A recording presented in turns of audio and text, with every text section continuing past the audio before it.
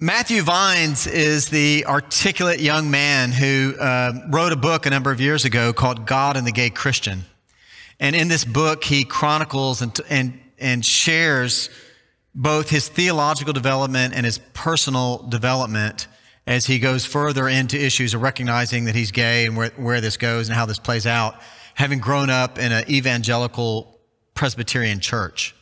And he talks about in the very first page 1 of the book, he tells a story about how when he was in Sunday school as a kid, he learned about sharing basically the good news of Christ and about sharing the light of Christ. And he talks about the little song that so many of us learned, that this little light of mine, I'm going to let it shine. Hide it under a bushel? No. And how that was what he sang and what he felt and the way he was before he realized that he was gay. And then he talks about, on the other side of that, how he just pauses for a moment to comment how he thinks people outside the church don't see that light coming from Christians in the LGBTQ community because of all the rancor in the church. And then he says this, and I want to quote him. This is still on page 1. He says, he talks about his experience coming back to his church and evangelical churches at large. And he says, citing chapter and verse, evangelical Christians have typically offered a response like this to the gay believers in their midst. We love you. It's your sin we hate. This is a saying said by a lot of Christians, and it's oftentimes said in a different way in lots of different contexts, not just this one, but in lots of contexts where people will say, love the sinner, hate the sin. That's what I want to talk about today. And we're doing this as part of this sermon series we've been doing. Today is actually the last day that we're in this sermon series. It's been 5 weeks, but we've been looking at these little pithy sayings, these little Christian cliches that people say and say often, but frequently have not really stopped to think about them. And really oftentimes, and the reason we've titled the whole series Unquestioned Answers is because really oftentimes we put these out there as answers or things we're going to say, but we haven't thought about them. And so we've been taking this time to go and look at each one and kind of dig into what it's about and where they are. And today we're going to look at this one. And I want to thank the person who asked us to do this. This was originally not on the list, but we asked for your input and somebody asked for this one. We start to look at this question. I think the very first question I'm going to ask on this saying is, where does it come from? Well, like all of the sayings we've done so far, maybe some people think it sounds like something from the Bible, but it's not. It's not from the Bible. And it's not something Jesus ever said or anything like that, although it does have ancient roots to where it comes from.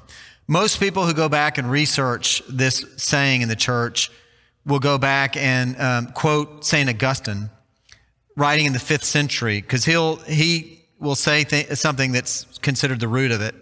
This is in one of his letters, writing in a conflict, letter 211. He says this, with love for mankind and hatred of sins, and then he goes on from there. And people have locked in on that it goes all the way back to St. Augustine saying that. And then actually the next really big development on it comes from Gandhi, writing in his autobiography in 1929. He says, hate the sin and not the sinner. So we get the sort of the next step on this comes from a non-Christian writing into this area as he would speak into Christian things. Hate the sin and not the sinner. And then I think if you read around, you'll see people who will attribute it back to C.S. Lewis, because C.S. Lewis included it in Mere Christianity in a complicated kind of way, because C.S. Lewis is talking about how he disregarded it for so long because he thought it was such a fine little turn of phrase.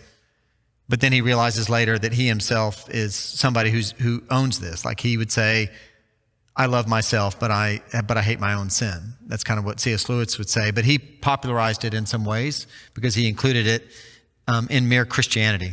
The upshot of it is, it's not in the Gospels. Jesus never said it. It's not in Scripture, but it does have ancient roots. That's what we can think about where it comes from. I think the next big question we would ask is maybe, why do we say it? Why do people say it? And I saw a cartoon in the course of doing my research I know many of our viewers won't actually know who Calvin and Hobbes are, but it was a comic strip with Calvin and Hobbes, who's just picture this little boy who's got a play figure, but he's got in this particular comic strip, his dad is clearly home from work in the car, getting out of the car, and he sees Calvin over there holding up a sign that says, "Love the sinner, hate the sin." And the dad saying, "Oh boy," or something like that. It's usually not said by the person who's seeking some kind of reprieve or some kind of help or some kind of whatever. It's usually not like that scenario. The scenario is usually somebody with really good intentions, myself included in the past, who wants to say something good and loving, but who's in this tension of trying to figure out, how do I hear we're meant to be loving and tolerant, but at the same time, we're trying not to disregard whatever it is in these various contexts that we consider not to be God's best for us. How do we hold that? So I think it's oftentimes some people grab on to address the internal tension that we can feel between these two different things. It's so much so that some of the academic psychologists have actually studied this. One can think of one of the guys out there who's worked in this area is Dr. Gordon Hodson, who's done research in this area. And part of what he says on it is that their conclusions are that it's to manage internal conflicts between wanting to be loving and tolerant, but also wanting to oppose, in the case of their research, certain sexual sins with what they did with it. And he goes on to say that he thinks what it does is it enables some people to maintain their negative attitudes without feeling like they're a prejudiced person.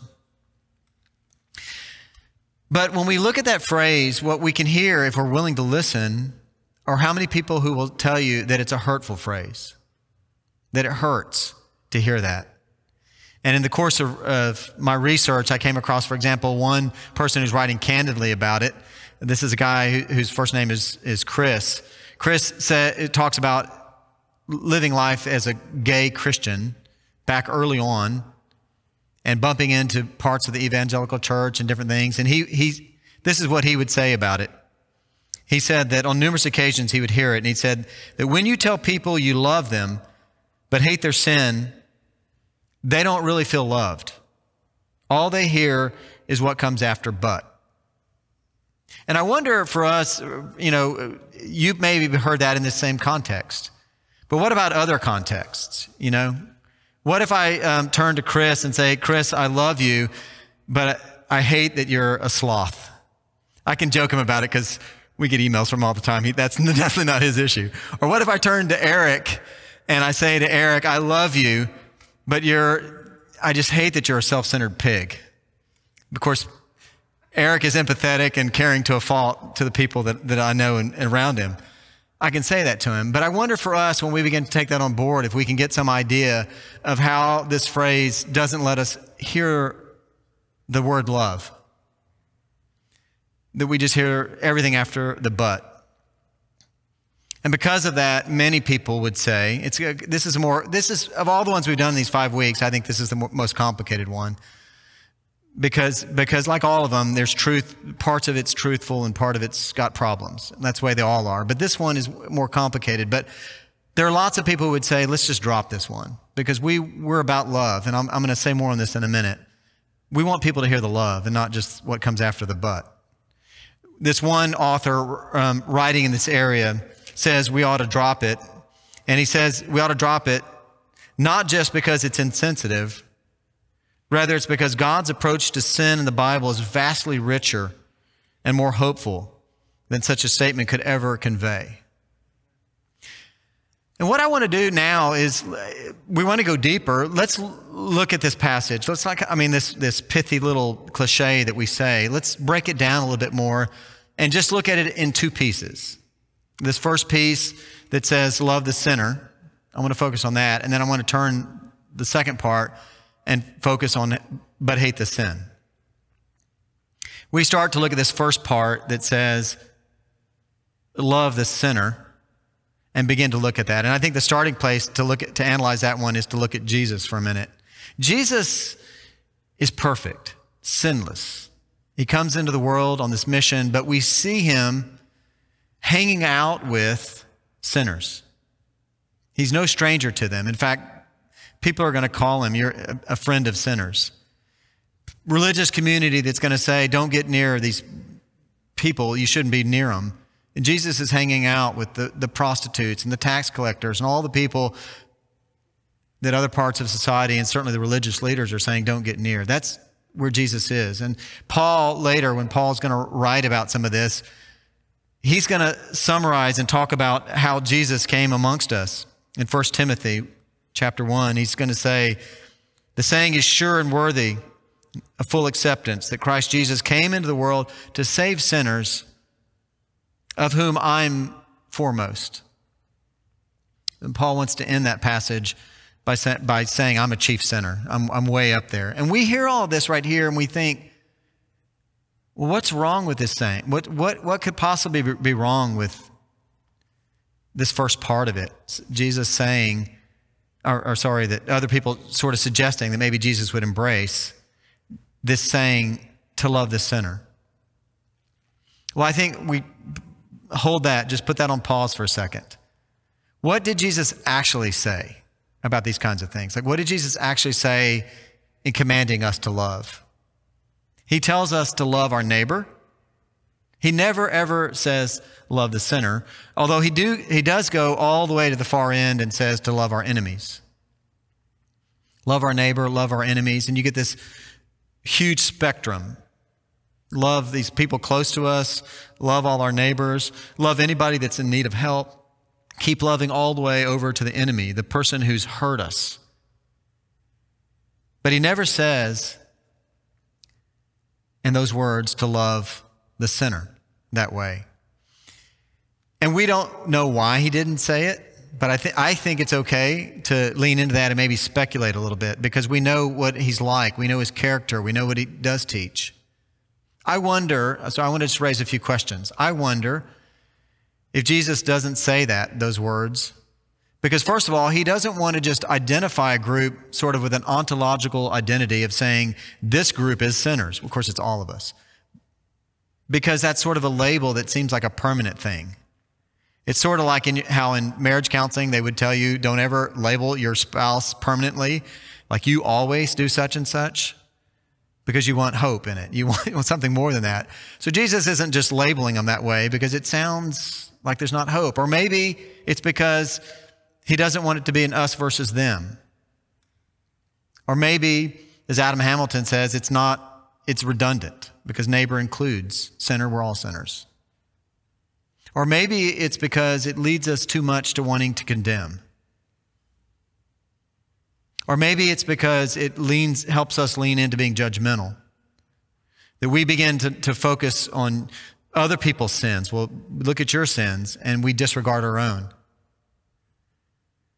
And we want to be quick to judge and say, here's what you have wrong, and not seeing the good or the progress or the steps being made or whatever else is going on because we're focused on the centerpiece of what it is. That we're meant to leave that behind. Jesus says, love your neighbor, full stop. He doesn't break it down that way into calling out sinners. So maybe that's problematic. That's not something Jesus is going to say. He didn't say that, and it's not really something he's going to say. So we got the love part we get, but the rest of it is problematic for us. And then we turn to this next part. Hate the sin. And we begin to think about that. Okay, is that something Jesus would say? Hate the sin. Now, I think the first thing we note on that is that Jesus really didn't use that word, right? I think you go look through the pages of Scripture as it's translated for us. The only place you're really going to see that is clearly when Jesus is speaking in hyperbole. It's the moment where Jesus is talking to the would-be disciples who want to come and follow him, and he tells them, you need to hate your mom and your dad and your brothers and your sisters and all of this if you're going to follow me. But elsewhere, Jesus is going to communicate that we're to honor our mother and our father. He's going to take his lessons from Mary when he does his first miracle. Like, it's clearly hyperbole which probably is where Jesus is just saying, get your priorities right, put God's kingdom at the top of the list, and then come and follow me, kind of a thing. But that's the place where he uses the word hate, and he uses it in that kind of context. But elsewhere, he doesn't. And so we're left thinking, would he use the word, would he endorse this statement? He didn't speak that way. And you think about all the different times, as we said before, Jesus was known as a friend of sinners. When he's hanging out with these prostitutes and tax collectors and all the people that society wants to say are big notorious sinners to put on the side, who are bound to, like all of us, had thoughts that weren't becoming of what God wants to call us to. But never does Jesus ever stop and say, I really hate what you're saying or what you're thinking or what you're doing. He doesn't say that.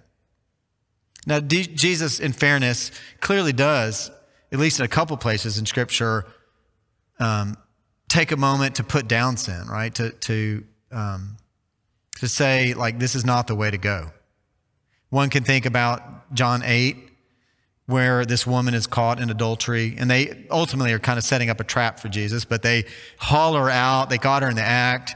They pull her outside. You know, you can imagine the scene where she's there on the ground crying, sobbing. They've caught her. All these men are around her up close with their stones in their hands, ready to kill her under the law, and they want to trap Jesus. And they say, look, we've caught her in the act. Here she is. The law demands that she be killed. And oh, what I would give to know what happened next. Because Jesus writes something in the sand that none of us know what he wrote. I always personally have this vision that it was this Harry Potter kind of miracle where everybody looked down and could see exactly what their sin was. Whatever it is, Jesus wrote something in the sand, and then he tells them, whoever is sinless, go ahead and throw the first stone. And eventually they all drop it and they leave. And Jesus is all about loving that woman, seeing her dignity, hearing her, giving her mercy. But at the end of it, he says, go and don't sin anymore. He didn't lecture. He didn't go on. He didn't say hate. He didn't do all this, but he did say, that stuff's killing. Don't go to that place. That's not going to make you flourish. He's saying, go and don't do that again. He puts that down. Or we can think where he gets much harsher with religious leaders. And you can think about in Matthew 24 when Jesus is talking to the Pharisees, talking about you're like whitewashed tombstones. You've got the outsides looking great. And you got all this rot going on in the inside. And he there condemns sin in a very harsh way.